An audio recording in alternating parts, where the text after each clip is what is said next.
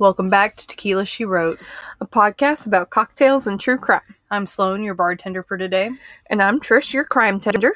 And today we are going across the world to Australia. I believe this is our first trip to Australia on this podcast, so I'm pretty excited that we are leaving this wonderful country that we live in. But anyways, this is the case of the Snowtown Murders. I've never heard of this one, so let's get into it.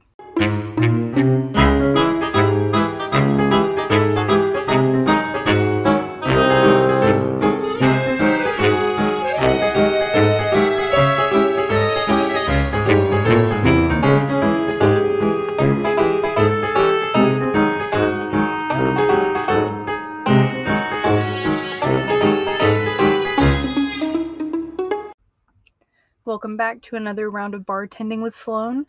Today we are attempting to clean out our liquor closet.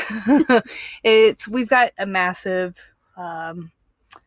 inventory for the space that we have. So we just pretty much went through the cabinets trying to figure out what we have on hand that we can make. So I am making a revised version of the mango habanero margarita. This one is definitely going to be more of your flavor profile if you're not as into the spicy. So what I did was I took 1.25 ounces of the mango habanero whiskey, and then I did 0.75 of Malibu mango rum. You could really just use any rum. We have the mango and it's a little bit sweeter. And so to that, I also added mango juice, and I just get that at the Latina aisle at Walmart. The ones that are around us, they have it in can and a box, and we have been buying it pretty much every week that we go to the grocery store for mixers. It's more economical for us to get the box now. And it's just so good. There's one store near us that has peach and guava and strawberry banana and a lot of different options. So if you can find that sort of thing, we'll have a picture of the specific brand on our profiles and whatnot. But just mango juice, really any citrus juice that you can find. The last time we did orange juice, I just think the mango complements the mango whiskey. Imagine that. And then I did about 2 to 3 ounces of the mango juice, and then I did about 2 ounces of just margarita mix. Shake it, serve it with a sugar rim or a tahini rim, whatever you prefer. I am on a tahini kick, as you probably have noticed. So I did a tahini rim.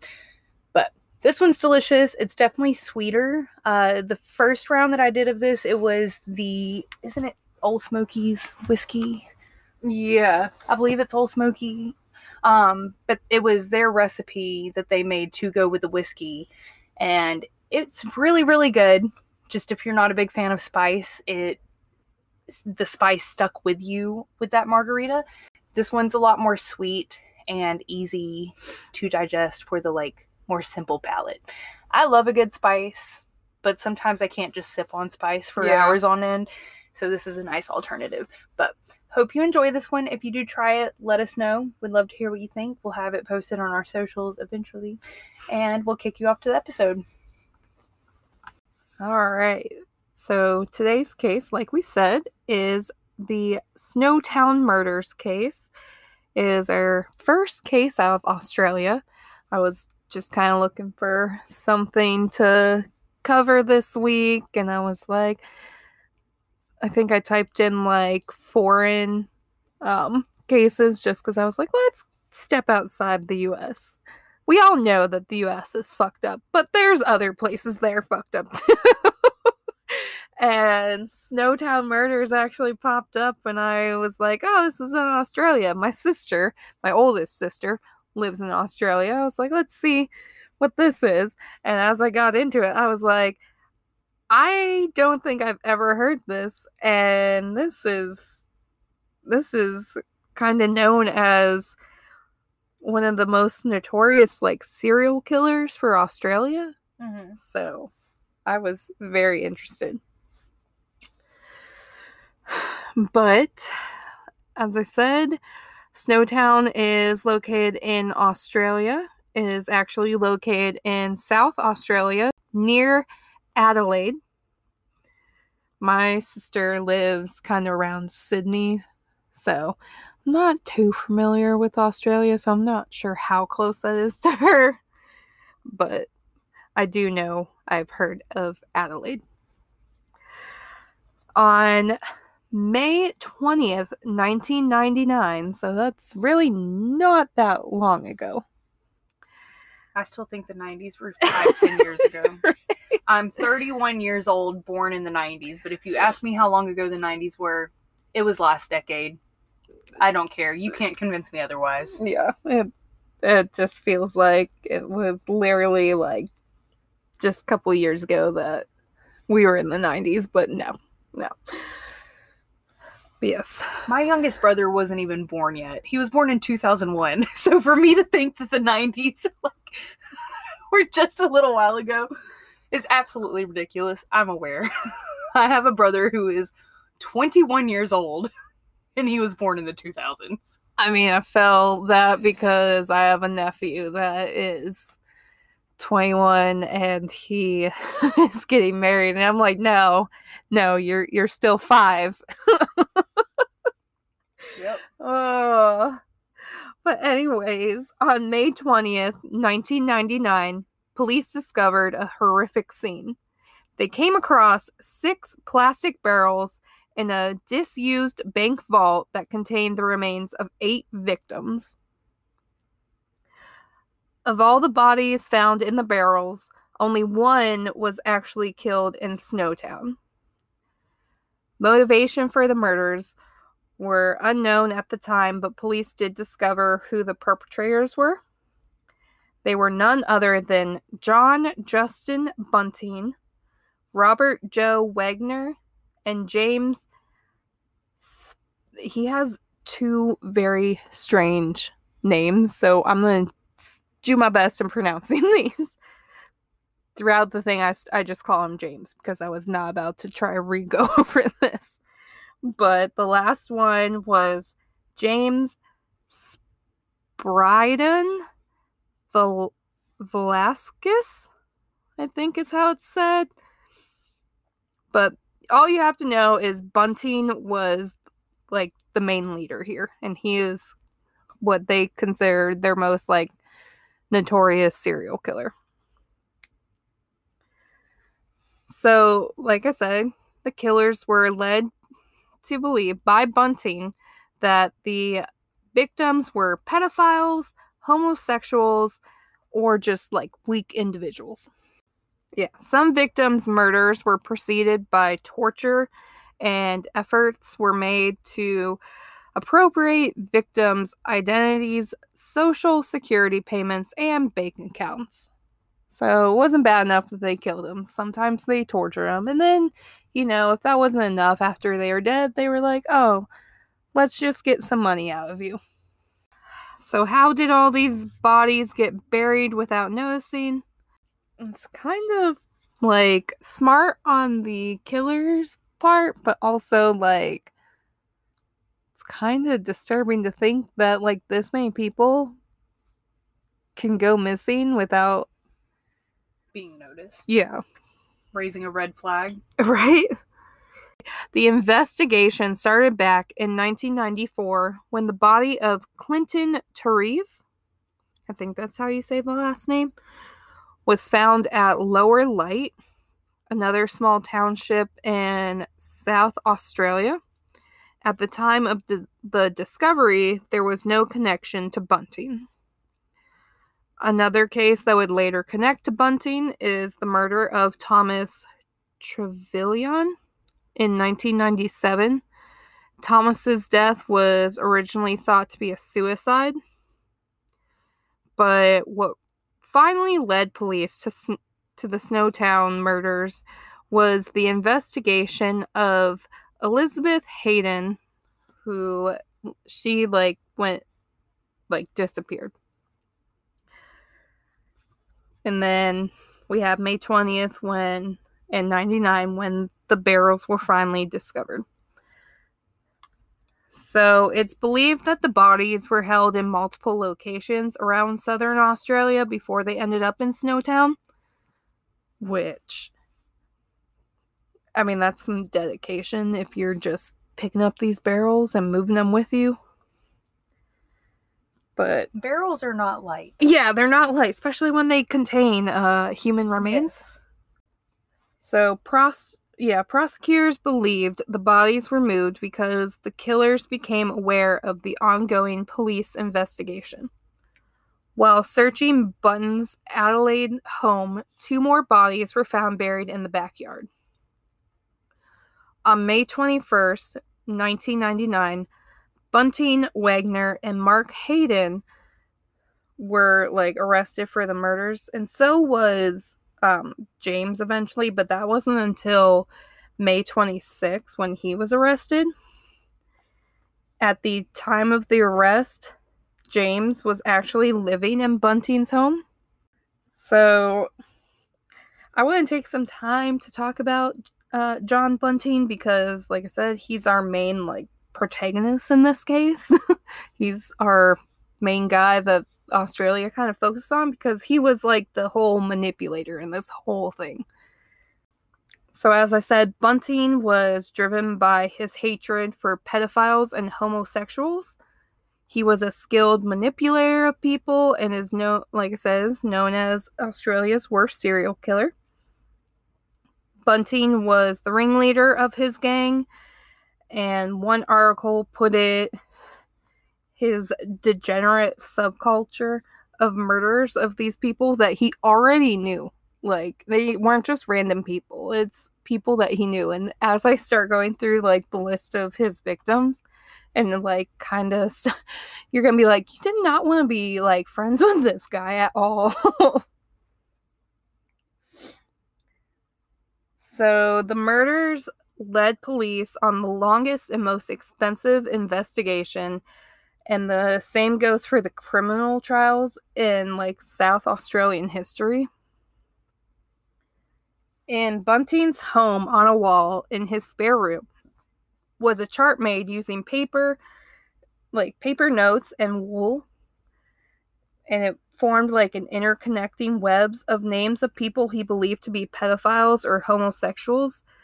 So the picture I get in my mind is from Always Sunny in Philadelphia with what's his name with the line chart.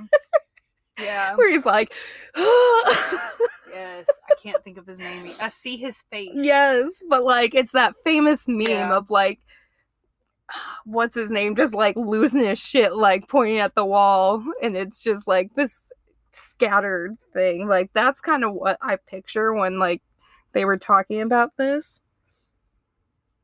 Especially because what Bunting did with these names on the wall was that he would just randomly pick one and call them, and he would accuse them of being pedophiles and tell them they would get what was coming to them.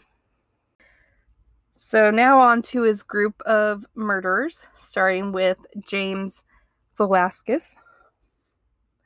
So Bunting was actually married to James's mother, Elizabeth Harvey.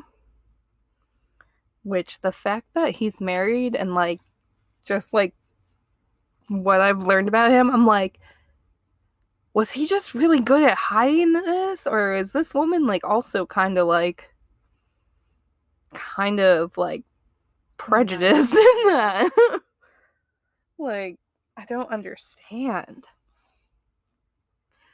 But Bunting spent a lot of time with James and kind of assumed the father figure role.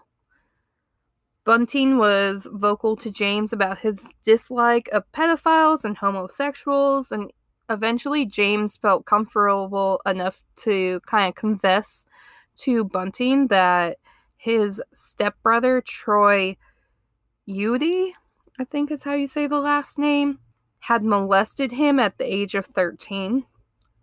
So Bunting just suggested that Troy should be bashed. Because, I mean, I get it. But also, you immediately jump to violence. So at the criminal trials, James would eventually give up evidence against Bunting, Wagner, and Hayden. So he's kind of like that weak one that just kind of caved, all right, I confess. But they did this and they did this and this.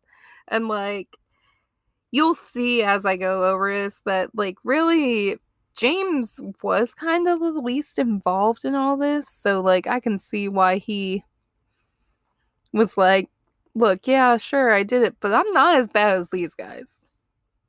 Sadly, his mom and Bunting's wife would eventually die of cancer, which is very sad to think. I'm sure he was going through some stuff, and then for me, my mom's one of my best friends, so the fact that you're probably thinking you have at least your mom in your corner and that, and then she just passes away from cancer. Now, as for the relationship of Robert Wagner to Bunting, this is where it gets a little more you see the manipulation side. So Wagner met Bunting when he moved to Waterloo Corner Road, which is where one of Bunting's residents was located. And Wagner lived with Barry Lane, which, remember that name because it comes up later. And at the time, both men helped Bunting dispose of the body of the first victim, Clinton Therese. And Wagner would go on to assist him with the remaining 10 murders. Bunting's spree of murders began in August 1992 with the murder of Clinton Therese, age 22. So what happened here was that Bunting had invited Clinton inside, and then he bashed him to death in the living room with a shovel. Violent. Yes. Bunting accused him of being a pedophile and referred to Clinton after his murder as Happy Pants. So 2 years after his murder, on August 16th, 1994, Clinton was found buried in a shallow grave at Lower Light, South Australia. Clinton's murder remained unsolved for quite some time, and in 1997, he was featured on 2 episodes of Australia's Most Wanted, of which Bunting actually watched an episode with James and his mother and boasted to James, "That's my handiwork." So clearly he's remorseful, right? Sounds like it. He revealed that he had killed Clinton when he lived at Waterloo Corner Road and disposed of his body with the help of Wagner and Lane. It took another 3 years for Bunting to claim another victim, and this victim would be Ray Davies. So Ray was a disabled man who was described as intellectual. He lived in a caravan behind the house of Suzanne Allen in Salisbury North. Ray and Suzanne had a relationship, and Ray became a target after she accused him of making sexual advances to her grandson. In December 1995, Ray was murdered by Bunting and Wagner, and he was never reported missing. Bunting and Wagner were later seen cleaning the caravan. They then moved it to a house in nearby Elizabeth, where they painted it and sold it 2 months after Ray's murder. To top it all off, Bunting continued to collect Ray's welfare payments, and Ray's body was later recovered by police, buried in the backyard of Bunting's former home in Waterloo Corner Road, Salisbury North. The next victim was Michael Gardiner, I think is how it's said. Michael was an openly gay man that Bunting and Wagner killed in August of 97. Robert Wagner didn't like that Michael was openly gay. And after killing Michael, Bunting had Frederick Brooks call Michael's friends and impersonate him. He demanded some items, including his wallet, saying it was for identification purposes. But really, Bunting just wanted to gain access to Michael's personal funds. His body was found in one of the 6 barrels in Snowtown, and it was actually located in the same barrel as our next victim. And there's going to be a few parts I'm going to have to be like, if you don't want all the gruesome details, you might want to skip ahead a couple of seconds. And this is definitely one of them. So, like I said, you just want to probably press like the little 15-second like fast forward. So, on a gruesome note, it is pointed out in this article that I found that one of Michael's feet had been cut off so that the lid of the drum could be closed. You know, you gotta be really efficient with that packing. Right? I was like, oh god.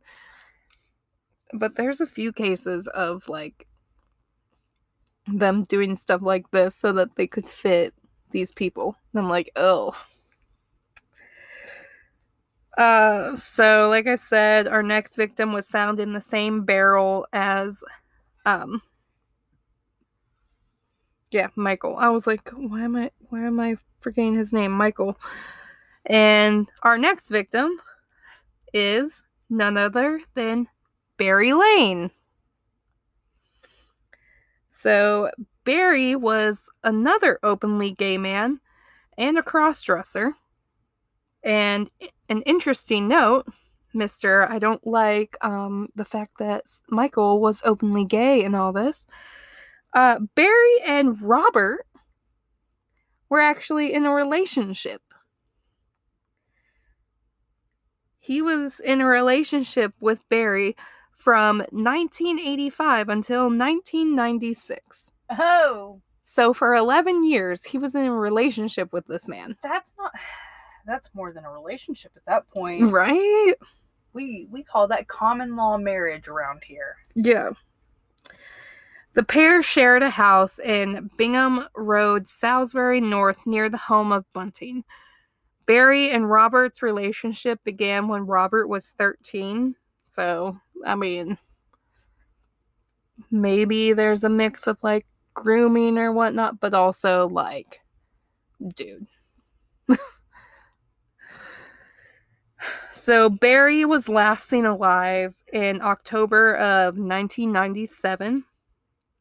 Bunting referred to Barry as being dirty and a pedophile. On the day of his murder, he was forced to call his mother and tell her he was moving to Queensland and wanted nothing further to do with her. Bunting also learned that Barry was telling people about the murder of Clinton Therese, in which Lane helped to conceal Clinton's body. After Barry's death, Bunting took Barry's car and claimed his welfare payments. So, again, like I said, it just goes to prove that he's just one of those people that you don't really want to know, and if you do, you just kind of want to keep your head down and just act like you don't know shit of what's going on. So, our next victim is Thomas Trevelyan. He was also involved with the murder of Barry. And kind of first to finish off kind of Barry's murder, it's believed that Bunting associated with Barry to gain further information into the pedophiles of the area. Because, you know, those gay men just know all the pedophiles. Yeah. small-minded thinking. This is another part that if you don't like gory details, you might want to fast forward a little bit. So, Barry's body was actually dismembered to be put in the drum with Michael Gardner. So not only was Michael's foot cut off, but Barry was just like fully dismembered. It's like he's having more fun with it as he goes, and that's disgusting. Yep. So, like I said, our next victim is Thomas Trevelyan, who was described as having psychiatric problems and was known for only wearing army-style clothing. He would often run outside with a knife when he heard unfamiliar noises. So to me, that sounds like some PTSD shit. Like, clearly something has triggered him to do this. He would also walk long distances regularly, like just take off and just no real destination in sight, just walk. He shared a house with Barry Lane for 5 months from April to October of 1997. Thomas did assist in the murder of Barry and was later killed by Bunting for telling others of his involvement in Barry's death. So like I said, if you happen to know this Bunting guy, you didn't want to say anything because chances were you were going to end up a victim. Bunting told the others that Thomas started to fuck up and go mental and that he was a risk. So he's trying to basically justify his actions. Thomas was driven to Kurgasbrook in Adelaide Hills by Bunting and Wagner. He was forced to stand on a box with a noose fastened around his neck, and the box was kicked out from under him.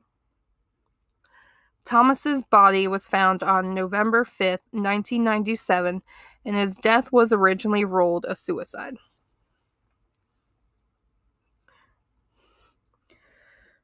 Our next victim was Gavin Porter, who was age 31, and he was a friend of James's from Victoria. He moved into the house shared by Bunting and James in 1998, and Gavin was a heroin addict, and Bunting said he was a waste who no longer deserved to live. So he's one of those ones that was just considered weak. So instead of, helping him out, having him get help, whatnot, let's just kill him. Bunting became angry after he was pricked by a used syringe discarded by Gavin on the sofa. Gavin was murdered in his car while sleeping in Bunting's driveway after working on his car. His body, too, was found in one of the barrels that was eventually found in Snowtown. Our next victim was good old Troy Yude, who was the half-brother of James. He's the one that James claims molested him when he was, I think, 13 is what I said. August 1998, Bunting, Wagner, James, and Mark Hayden visited Troy. Bunting, Wagner, and James drug him from his bed and murdered him. His body was dismembered and stored in a barrel. Frederick Brooks was yet another victim, and remember, he's the one that had to call, I think it was Michael's friends and ask for like the wallet and whatnot. He was an intellectual disabled son of Jody Elliott and nephew of Elizabeth Hayden, Mark's wife. On September 17th, 1998, he was murdered by Bunting, Wagner, and James. His body was moved to a car that was picked up later by Mark Hayden. and then later found in the bank vault in Snowtown. Mark Hayden continued to access Frederick's welfare payments. Gary O'Dwyer, age 29, is our next victim. He was also an intellectually disabled man who lived alone in Francis Street, Murraybridge. He became disabled by a car accident early on in his life, and Bunting had James learn personal information about Gary and if he had any family. So he wanted to know, basically, was anybody going to miss him? Is anybody going to be looking for you? Right. So yeah, James basically stalked Gary to get whatever information he could and see if anybody would really miss him, all that. So Gary was eventually seen as an easy target by Bunting and was killed so Bunting could access his welfare payments. His body was found in Snowtown, and this is the first one really that kind of showed the torture marks, because it contained burn marks from a machine used to apply electric shocks. So if you're getting burned by that, that means it's up very high. Yeah. Or it's just repeatedly in one spot. Yeah. True. I didn't think of it that way. Yeah. Clearly. Our next victim is the only female victim, at least that we know of. And that is Elizabeth Hayden, who was the wife of Mark Hayden and the sister of Jody Elliott, who had a brief relationship with Bunting in 1998. Elizabeth was Bunting's second to last murder.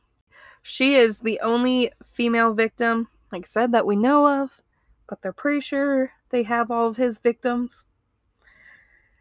She was murdered on November 20th, 1998, while Mark and Jody were away from the house.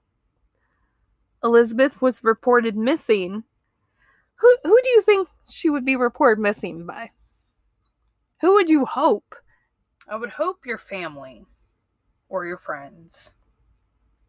You would hope, like, the husband or, like... That would be family. Would. Her brother, Garen Sinclair, finally reported her missing to police at 3 p.m. the following day. I'm just saying, how long do you think it would take Nate to notice? Depends on how into his game he was. Exactly. But I could absolutely see Trish being the one to report me missing. Only because I'm tracking you. Yes, that too. There are a lot of reasons why. Nate can track my car, but Trish can track my phone. Yep. And that's a lot more accurate as to where I am. But yes, so her brother was the one that finally reported her missing, but not until 3 p.m. the next day.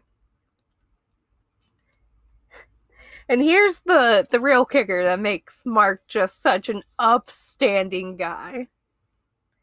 He later helped conceal his wife's murder. Police inquiries into Elizabeth's disappearance led police to the vault containing the barrels of the bodies of 8 of Bunting's victims, including Elizabeth's. And this is, like I said, this is what kind of led to the arrest of Bunting, Wagner, James, and Hayden. But before they were found out and everything, there was one more victim that Bunting and his gang killed, and that was David Johnson. David was lured to the disused bank in Snowtown by his stepbrother James on May 9th, 1999. David was not homosexual, but Bunting often referred to him as such and said he needed to die. James had told David of a computer for sale near Clare, South Australia, and he was driven down to Snowtown to look at the computer. Shortly after entering the bank, he was grabbed by Wagner around the throat and strangled. Wagner then handcuffed David, and Bunting forced him to read a script he had earlier prepared, and he was forced to give up his bank account PIN. David's voice was recorded on a computer equipped with a microphone. Wagner and James then drove to Port Wakefield and attempted to access David's bank account, which they were unsuccessful in doing. And when they returned to Snowtown, David was already dead. Bunting and Wagner dismembered his body, then fried and ate part of his flesh. Yuck. Yeah. Okay, so I always make a joke about fried foods that if you would fry my hand, I'd gnaw it off my body. But it's just a fucking joke. Right? And like, oh, was it Ed Gein that? Ed Gein or Ed Kemper? Yeah, it's one of them. I want to say that, like, ate the nipples. We all know that Jeffrey Dahmer did. And he said that, sure.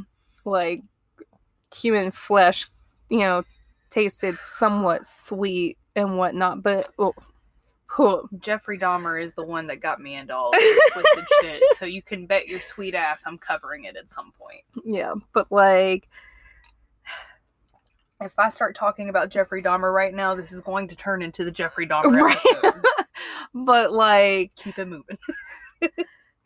This isn't the first case of someone like, but like, no, and sometimes you have to do it for survival. Like, there are a lot of historical instances of this, and I just hope that I'm never in the situation to have to know whether or not I would actually follow through. Yeah, and it's just like, every time I hear someone eating, like, I'm always like, oh, and then like, you'll see like articles where like if you're researching it, they'll be like, I mean, it doesn't taste bad. It tastes kind of like chicken, like pork, but a little sweeter. And I'm like, I don't eat chicken. Yeah. Sounds like, I don't know what chicken tastes like. No, I do. You do, but you don't like it. I don't eat chicken. I don't eat alligator. I don't eat deer. But yeah, it's just good luck getting me to eat human. Yeah. So, David, like I said, David was their final victim. Now, when police encountered the scene in the bank in Snowtown, it was described as a scene from the worst nightmare you've ever had. The building was littered with tools used to murder and torture the victims. These items included knives, a blood-stained saw, a double-barrel shotgun, coils of rope, rolls of tape, rubber gloves, cloths, and, I'm probably going to say this wrong, but a bariatric metallurgy tool used to give electric shocks to the genitals and other sensitive parts of a victim's body.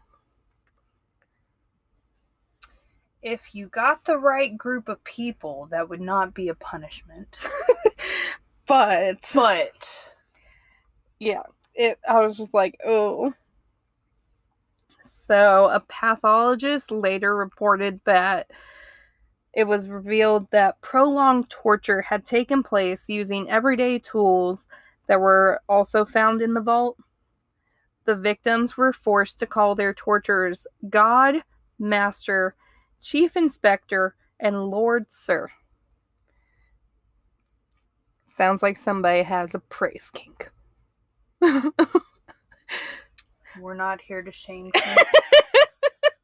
No, but when you turn murderous, that's when they're shame you. Yes, true. Just clarifying here. We ain't here to shame, but like if you want to turn murderous, I'm gonna shame you. So I'll spare you the details that we know of Ray Davies and Frederick Brooks torture, because when I read them, I was just like, oh no, because they're absolutely horrific. Like, I was like, I can't. I know this is a murder podcast and we talk about some fucked up shit, but this was like, I was like, I would have to put a warning and be like, look, if you can't deal with graphic shit, just skip this episode. And I didn't want to do that. So now, finally, on to our criminal trial, where Bunting and Robert Wagner were tried together, as I feel like they should, because they were basically involved in every single murder. So James was the first to be sentenced. He was given 4 life sentences on June 21st, 2001, after he pled guilty to 4 murders. Later that summer, Bunting, Hayden, and Wagner each pled not guilty to 10 counts of murder. Most of the charges against Hayden were dropped due to lack of evidence, but the trial for Bunting and Wagner began on October 14th, 2002, and almost right away they experienced difficulties with the jury, because the jury had to listen to all this horrific evidence and everything, the stuff I spared you from for the most part. And some reports say that maybe up to 3 jurors withdrew for this reason. Can't say I blame them. Right? Not that I would do the same, but can't say I blame them. On September 8th, 2003, Bunting was found guilty and convicted of 11 counts of murder. He is known as Australia's most prolific serial killer. Wagner also was convicted on September 8th. He was convicted of 7 murders, while only pleading guilty to 3. Both Bunting and Wagner appealed their convictions. It didn't go anywhere. They were sentenced to life imprisonment on each count, to be served cumulatively, I think is what they said. Basically, they're never getting out. The judge said they were in the business of killing for pleasure and were incapable of true rehabilitation, which completely agree. Hayden's trial continued into 2004. On December 19th, after 4 days of deliberations, he was convicted of 5 counts of assisting in the crimes and reached no verdict on the 2 counts of murder and 1 other count of assistance. In September 2005, the murder charges against Hayden were dropped, and this was in return for guilty pleas to 2 new charges of assisting in the killings of his wife Elizabeth Hayden and Troy Yude. The charge of assisting in the murder of David Johnson was dropped, which, you'll remember, he was with James trying to access the bank account. So if you go off of what we supposedly know, he wasn't there when David was murdered. So we all remember Suzanne Allen, Ray Davies' lover. If you're like me, you kind of wondered whatever happened to her. She was involved. What happened there? Well, Suzanne was actually found buried at Bunting's home at Salisbury North. Her body was wrapped in 11 different plastic bags. Her death was concealed, and they had continued to collect her pension. They were able to claim $17,000.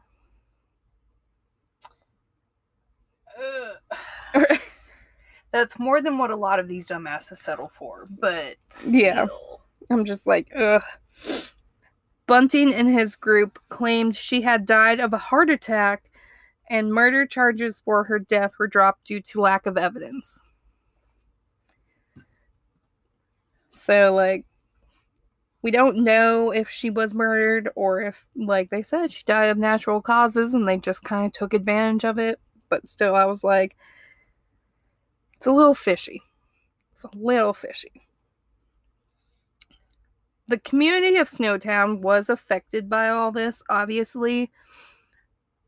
Like, you would think that with all these murders, people would just kind of like keep away for the most part, but it brought in a lot of tourism, people wanting to see the town that this was all discovered in. They wanted to try to, see this bank vault and that for themselves. And the people of Snowtown and like the authorities were not like pleased at all with the stigma that was now attached to their town. And they actually considered changing the name. I don't think it was ever changed, but they did really consider it for a while. So the house that Bunting had in Salisbury North, basically the ownership got turned over to the South Australian Housing Trust and it got demolished. And today it actually has units on it for older people, which I just feel like that has some bad juju mixed with more bad juju, because if it's for older people, obviously you're probably going to pass away there. So that's just like death on top of death. Hopefully their spirits are ready to move on. Right. There is a film titled Snowtown that was released in Australia on May 19th, 2001, in regards to the life of John Bunting. And there's also some books and that about the murders. I haven't read or like seen any of them, but if you are interested, I'm sure you can find some stuff. But that is basically the case. Like I said, if you do kind of research on your own, just be aware that there's some very gruesome things I left out. And that's about as much of a warning I'm going to give you, because if I try to talk about it, I'm going to reveal some things that, like I said, I was like, nope, we're not putting that in here. Well, that was an interesting case.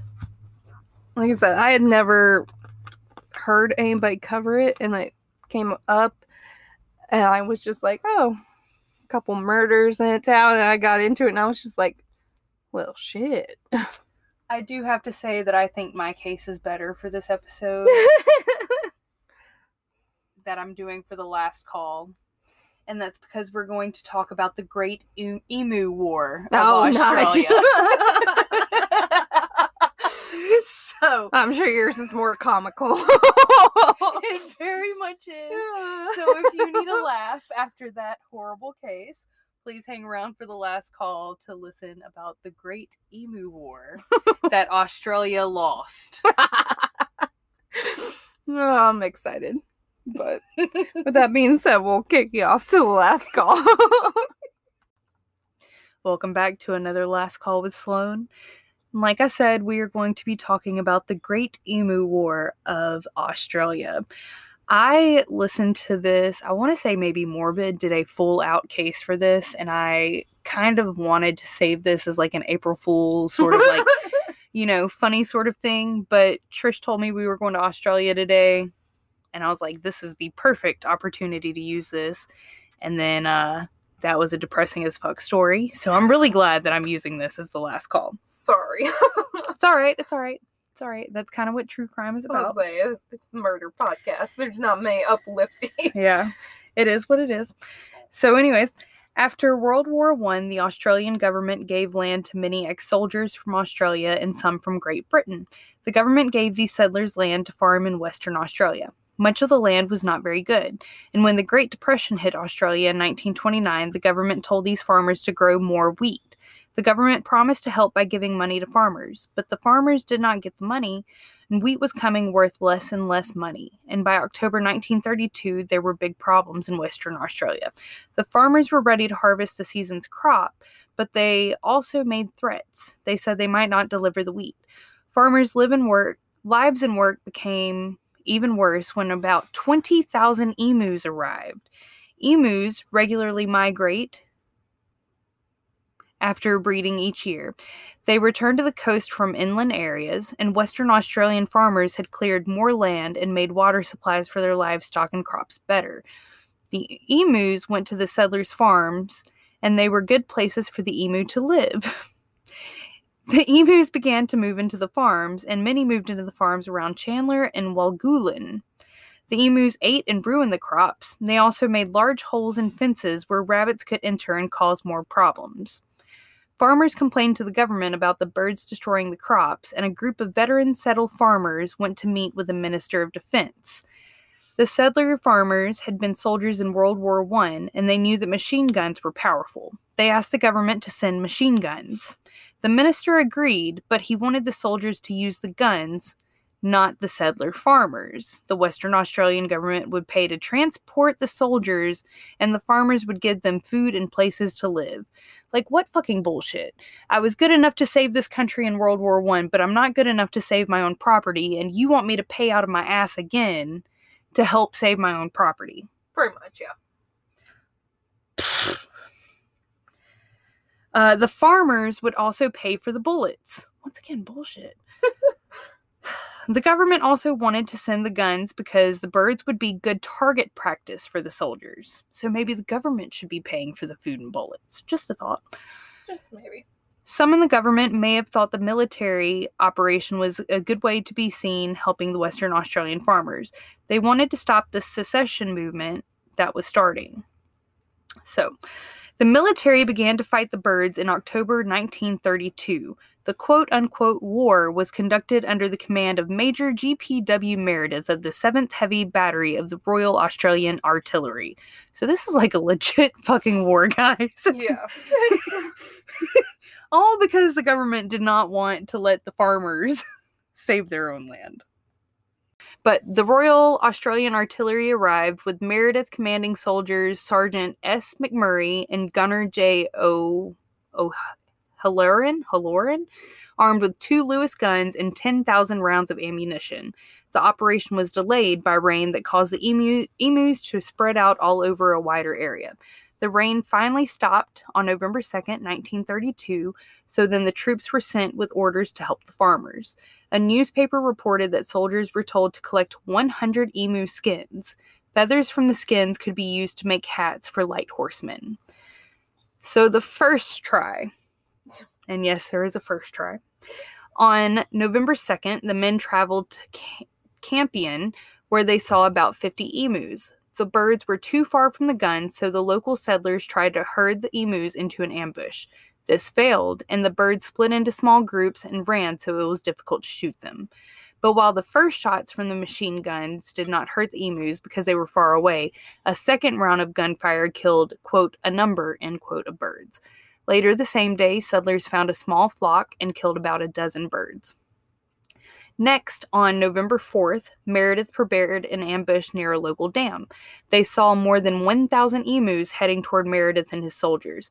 This time, the gunners waited until the birds were very close, and then they started to fire their guns.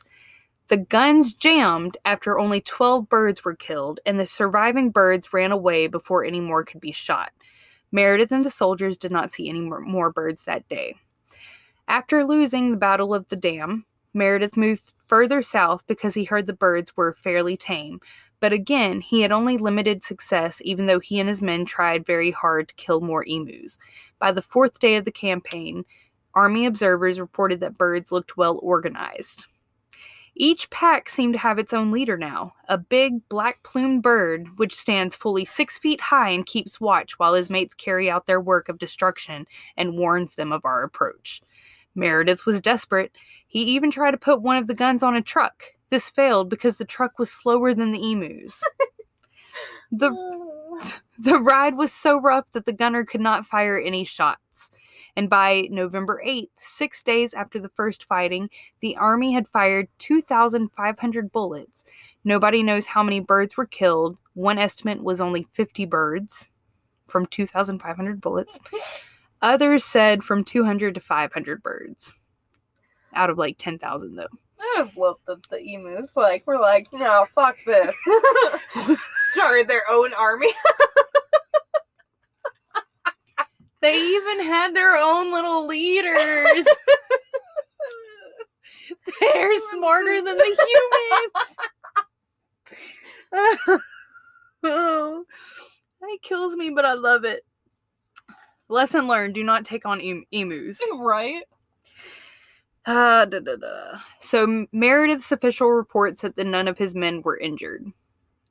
On November 8th, members of the Australian House of Representatives discussed the operation. Following the negative coverage of the events in the local media, they included claims that only a few emus had died, and Pierce took out the military personnel and guns on November 8th. After the withdrawal, Major Meredith compared the emus to Zulus and commented on the striking maneuverability of the emus, even while badly hurt. The second try came after the army retreated. The emus continued to attack the crops. Farmers again asked for support, citing the hot weather and drought that brought emus invading farms in the thousands. James Mitchell, the Premier of Western Australia, lent his strong support to renewal of the military assistance. At the same time, a report from the base commander was issued that indicated 300 emus had been killed in the initial operation. On November 12th, the Minister of Defense started the war again because of the settlers' request and the base commander's report. He explained the decision to the Senate. He said they needed soldiers to fight the serious agricultural threat from the big emu population. The army had agreed to lend the guns to the Western Australian government, and the army expected people from the Western Australian government would use the guns. But there were not enough experienced machine gunners in the state, so Meredith was sent to fight again. Taking to the field on November 13th, 1932, the military were successful during the first 2 days. They killed about 40 of the invading emus, and on the third day, November 15th, it was less successful. By December 2nd, the soldiers were killing about 100 emus per week. Meredith was recalled on December 10th, and in his report he claimed 986 kills with 9,860 rounds used. So they had about a 10% success rate there. In addition, Meredith claimed 2,500 wounded birds had died as a result of the injuries that they had sustained. And in judging the success of the cull, an article in the... Oh, I'm going to so butcher that. It's a magazine, let's say that, on August 23rd, 1935, reported that although the use of machine guns had been criticized in many quarters, the method proved effective and saved what remained of the wheat. After the war, so after 1930, people built fences to keep the emus out of farms. Why would we think of that beforehand? Before we went to war twice with the emus. The fact that they fucking went to war in the first place. You're literally fighting a bird. A smart-ass bird. Did you catch the part where they came together and had leaders and watchdogs? It's the fact that they gathered their army and, like, had legit conversations like... We have to start a war! This was a legitimate concern of the Senate. Meanwhile, here in America right now, we are still discussing women's rights. I would much rather be up against some emus right now. Right. But it is what it is. So that is my last call for today. That's the funny story from Australia. I hope you enjoyed the story of the Great War of the Emus. They lost it twice. Twice, man. And then they finally built fences. Like, who would have thunk it? And then, the fences also keep out the rabbits and the dingoes and the kangaroos and, all that other crazy-ass wildlife you got out there in Australia. I don't even want to think about it because I want to visit y'all in Australia. And if I think about all the crazy shit you got there, I'm not coming. Don't worry, my sister and her husband will just tell us all the stuff that's going to kill us. I'm not going with you. I'm not going with you because then I have to see your sister. No, thank you. No. I would rather be ignorant and careful. Well, Jenny tries to sell you on the good stuff. It's Marcus, though, be like, well, yeah, but you gotta be careful of this. No, if you're gonna go swim here, make sure it's a beach with like shark nets. What? See, if I talk to him, I'm literally not leaving the apartment, the Right? house, whatever, the hotel room. It doesn't matter. I will show up and I will Netflix and chill from whatever couch you have available for me. So They have a dog. You can play with the dog. Netflix and chill with the dog sounds great. I can do that here with 2 dogs. Right. But thanks for taking us to Australia today, to the great outback. Right. You can catch us on our social medias. We have them all: Facebook, TikTok, Instagram, Twitter. They're all Tequila She Wrote across the board.